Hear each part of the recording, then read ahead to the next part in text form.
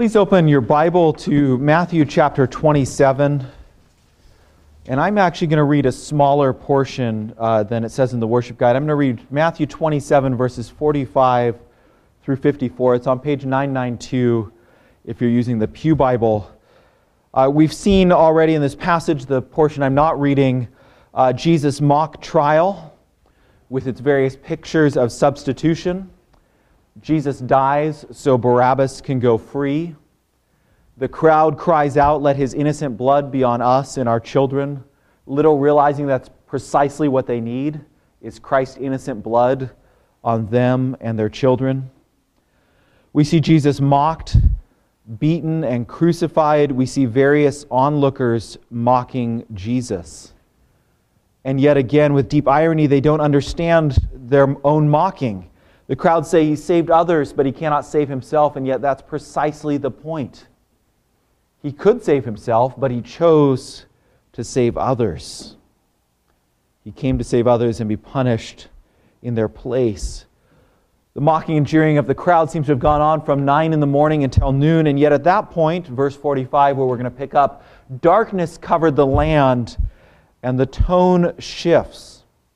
As darkness covers the land, the crowd seems to become less sure of themselves, less sure of what they are doing. Hear now the reading of God's Word from Matthew 27, beginning at verse 45, and I will end at verse 54. Now from the 6th hour there was darkness over all the land until the 9th hour.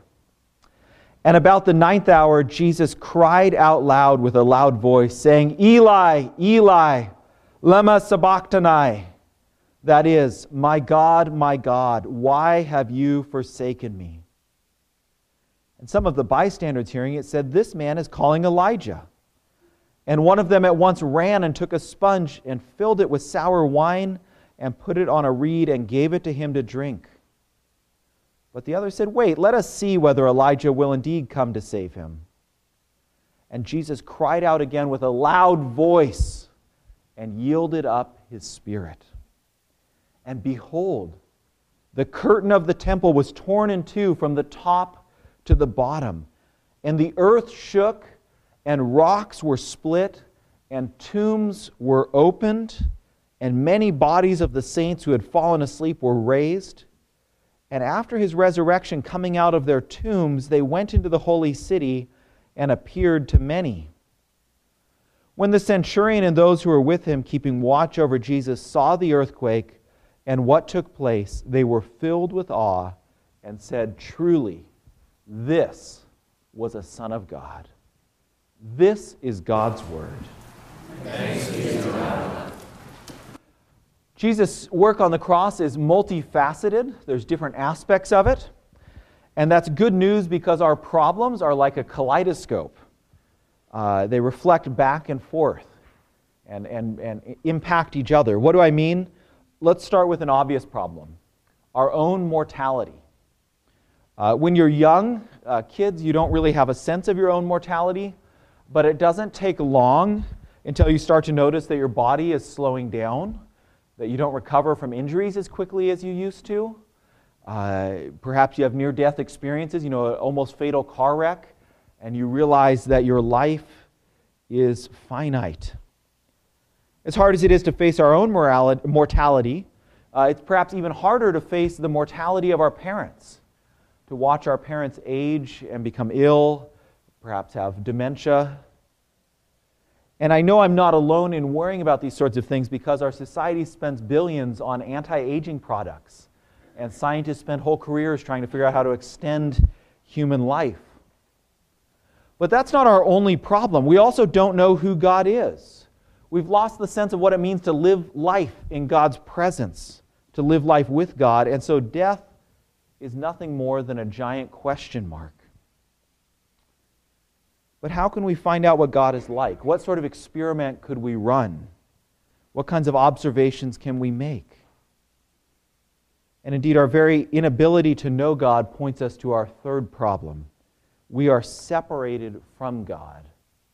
And so when we do imagine Him, we imagine Him as angry with the mess we've made with our world and our lives.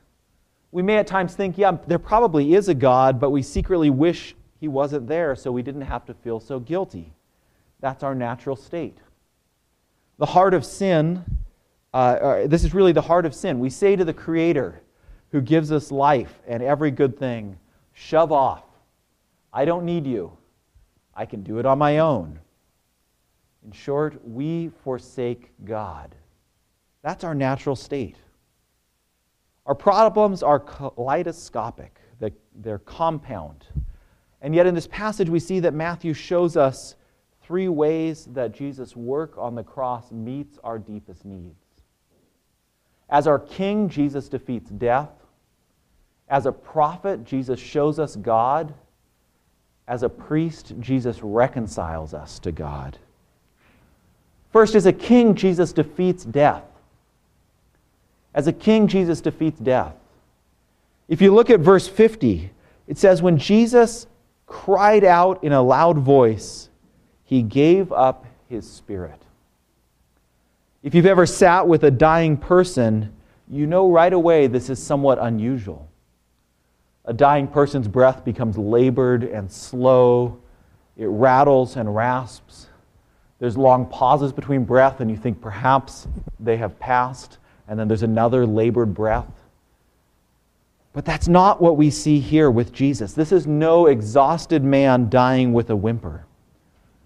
Jesus' enemies think they have gotten the best of Him, that they've won the day, but they totally misunderstand what's going on. And that's why Luke tells us Jesus prayed from the cross, Father, forgive them. They know not what they do. What we see here is not an exhausted man expiring, but a mighty king who faces down death itself. Paul calls death the last enemy. And here is our king who faces down death and with a battle cry throws himself upon death, our enemy. This cry from the cross is no whimper, but it's a cry like Henry V's, once more unto the breach. Friends, in the entire history of the world, every warrior, no matter how mighty, every king, no matter how great his empire, when he faces death, he loses. Except for here, on the cross, where our king faces death head on and 3 days later emerges from the tomb triumphant. So verse 50 concludes with this telling line, He yielded up His spirit. In all four of the gospel accounts, never do they say, and then He died. They say He gave up His spirit. He yielded His spirit. They all emphasize that Jesus willingly lays down His life. That's what Jesus told His disciples in John 10 He was going to do. He said, I am the good shepherd. The good shepherd lays down his life for the sheep. I lay down my life only to take it up again. No one takes it from me, but I lay it down of my own accord. I have authority to lay it down and authority to take it up again. Jesus' life is not taken from Him. He gives up His life. He lays down His life. As king, He defeats death. And then do you see what happens in verses 52 and 53? It's one of the strangest little things the whole resurrection and death, it's all strange, but it's a strange thing. Tombs broke open, and the bodies of many holy people who had died were raised to life, and after Jesus' own resurrection, they come out of the tombs and they're wandering around Jerusalem. Okay, it raises much more questions than it answers. How long had they been dead? How long did they stay alive? What happened? There's lots of questions there. And yet the point Matthew is making is clear. Death is the last enemy, and now death has been defeated. Death has lost its hold on humanity. That's what we see here in Matthew. He's saying Jesus' death was literally earth-shaking.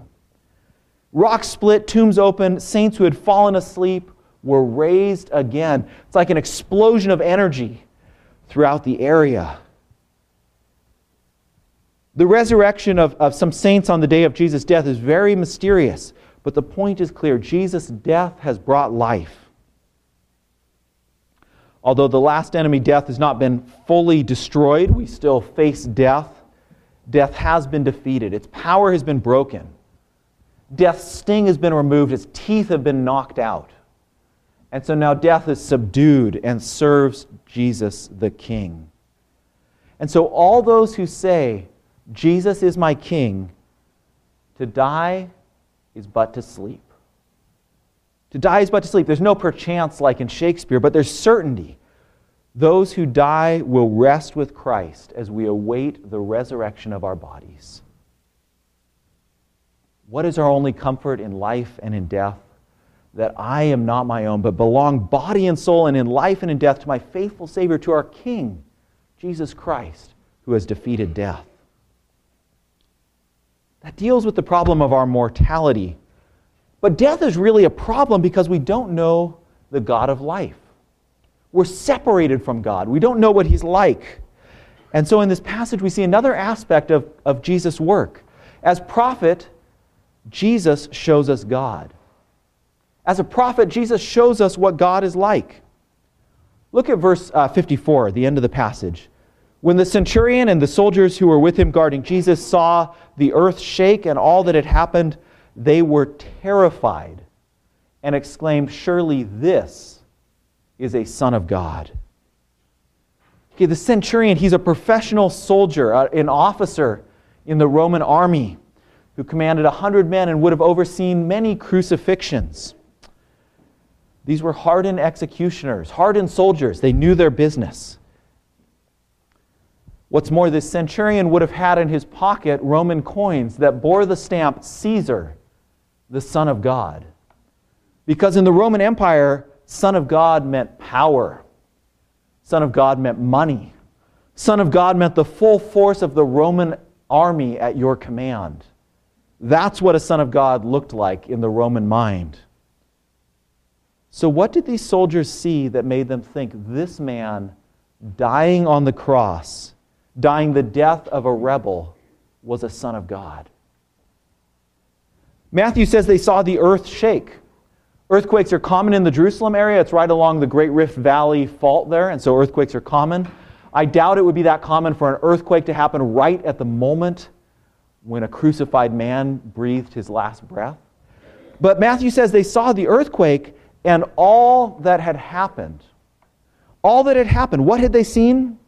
They had seen a man who did not respond when false charges were made against him. They saw a man who did not retaliate when the guards beat him and mocked him. They saw a man who did not reciprocate when the crowds around the cross mocked him. They saw a man who bore all indignity and violence. They saw a man who gave up his spirit not with a whimper, but with a battle cry. They've seen a man who faces a shameful, horrifying, humiliating death with courage and resolve. And they say, surely this man is a Son of God. As prophet, Jesus shows us God. Caesar claims to be God. He says, this is what it's like. It's wealth, it's power, it's the fanciest chariots, the highest position in society, the ritziest parties, anything you can imagine. That's what it means to be a son of God. But on the cross, Jesus says, oh no, this is what God is like. This is what God is like. He enters the world and He takes the pain and suffering and solves it. This is not the distant, uncaring God of the philosophers. It's not the capricious, self-serving God of the Roman poets. This is the true God who sees all the brokenness and dysfunction and disintegration and pain and suffering and evil of our world, who sees things like school shootings and abuse, and He comes into the world not in power but in humility and frailty, in a body that's vulnerable to pain and even death, and He takes all that on Himself. This is what God is like, who yields life to save others. On the cross, Jesus is showing us this is what God is like. And so we must time and again come to the cross and look at the cross to discipline our imaginations. Our tendencies to start thinking of God as an austere judge, or to think of God as a sort of Santa Claus grandfather figure. And yet the cross shows us what the true God looks like. And so we come time and again. Any picture of God you have that doesn't fit with this isn't the real God. The real God is the God who so loved the world that he gave his only Son, that whoever believes in him could have eternal life. We see a third aspect of Jesus' work in this passage, and it pulls these two together. The wages of sin are death. Death is frightening because we don't know God. We're shown God. We understand why we have the wages of sin, but now we need to be reconciled. And so as priest, Jesus reconciles us to God. That's the third aspect of his work we see. As priest, Jesus reconciles us to God. Now, kids taking notes, I know reconcile is not an everyday word that we use that often. So what does it mean? Reconciliation, reconcile means that Jesus not only took the punishment for our sin, so we're no longer guilty, but he restored our relationship with God. He made us friends with God. Kids, maybe you've had this happen. You have someone you don't get along with at school, like maybe an enemy on the playground. Adults, maybe you have this happen at work too. It's not just kids, but I'll pretend like it's just the kids for the sake of our dignity. But you don't get along with this person. You keep doing things to get it back at each other. Now, you can imagine your teacher gets involved and makes you both stop calling names and stop getting even with each other. Well, then you have peace, okay? Conflict is over. This is what you have in a sense in Korea, is there's a ceasefire between North and South Korea. There's peace in that sense. But there's not yet reconciliation. You might have peace, you quit name-calling, throwing pine cones, that kind of stuff, but it doesn't mean you're now friends with this other person, does it? Now, reconcile means you have a third friend who comes in and gets you to know each other and to like each other so that now you become friends. That's reconciliation. A reunified Korean peninsula, that would be reconciliation. Well, that's what we see on the cross. Jesus takes our punishment. Death is one of the punishments for sin, but he also makes a way for us to be friends with God again. Look at verses 45 and 46. We see Jesus taking the punishment. From the 6th hour until the 9th hour, darkness came over the land, and about the 9th hour, he cries out in this loud voice, Eloi, Eloi, lama sabachthani, which means, my God, why have you forsaken me? A land covered with darkness. Do you remember when Israel left Egypt? The 9th plague is darkness over the land, and it's the warning of God's judgment coming against Egypt. It's the warning of the 10th plague, of the firstborn sons of the land dying. Now again, we have a picture of darkness over the land. It's a warning of God's judgment. And yet who dies? It's not the firstborn son of the Romans or the Pilate or the high priest.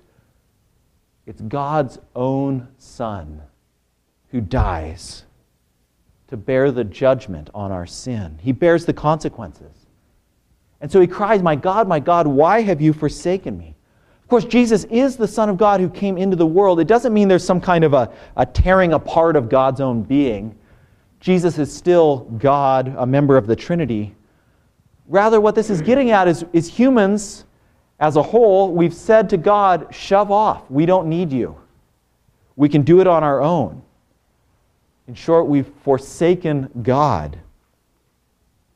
Now, if you told your parents, shove off, I don't need you anymore, get lost, okay, the natural consequence would be that you no longer enjoy your relationship with your parents. They're still legally your parents, they're still biologically your parents, but you can't say that sort of thing and then just show up at Christmas or for dinner and act like everything is fine. The natural consequence of forsaking your parents is that the relationship is broken. By God's grace, we've never had to bear the full brunt of our relationship with God being broken.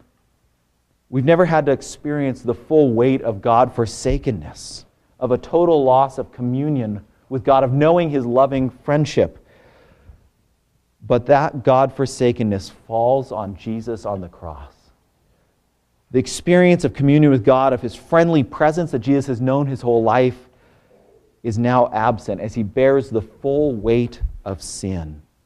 It's worse even than the physical pain. Here we see the ultimate punishment of sin, the loss of God's felt presence. But it's not just that Jesus took the penalty for sin. He did that. That's the first step. But do you see verse 51? At that moment when he died, the curtain of the temple was torn in two from top to bottom. This curtain was 75 feet high, thick fabric. The point of the temple is a symbol of God's presence in the very middle of his people. Okay, Jerusalem's like the center of God's people's land, and God says, I'm going to live in this temple. I'm going to be there in the middle of you. And yet the point of the curtain is, don't get too close or it will kill you. I'm a holy God, and you are not yet a holy people in the way that you need to be if you're going to enter my presence unmediated. God's so full of life and energy and goodness, going into his presence is like walking into a nuclear reactor. Only the priest went in through the curtain, and only then to offer sacrifices, and even then they tied a rope around his waist in case the holiness of God killed him. They could pull him back out again. But now the curtain is torn. There's access to God's presence for all God's people. If humans tore this curtain, they'd grab it at the bottom and rip it apart, and it would be torn bottom to top. But what does Matthew say? It was torn top to bottom. It's a supernatural act. God from heaven tearing it, saying, now here is a way to be reconciled to me for friendship with God. God himself is saying that he accepts Jesus' perfect sacrifice, that he is now at peace with those who acknowledge God as King. He is reconciled to us. We forsook God. He sought us out. He went into the far country to bring us home, and he welcomes us with open arms. At the cross, we see Jesus as King defeating death. Jesus as a prophet shows us what God is really like. Jesus as a priest reconciles us to God. And so what can we say? Well, I think the best words we've already sung. Bearing shame and scoffing rude, in my place condemned he stood. Sealed my pardon with his blood. Hallelujah, what a Savior. Guilty, vile, and helpless we, spotless Lamb of God was he. Full atonement. Can it be? Yes, it can be. Hallelujah, what a Savior. Let us pray.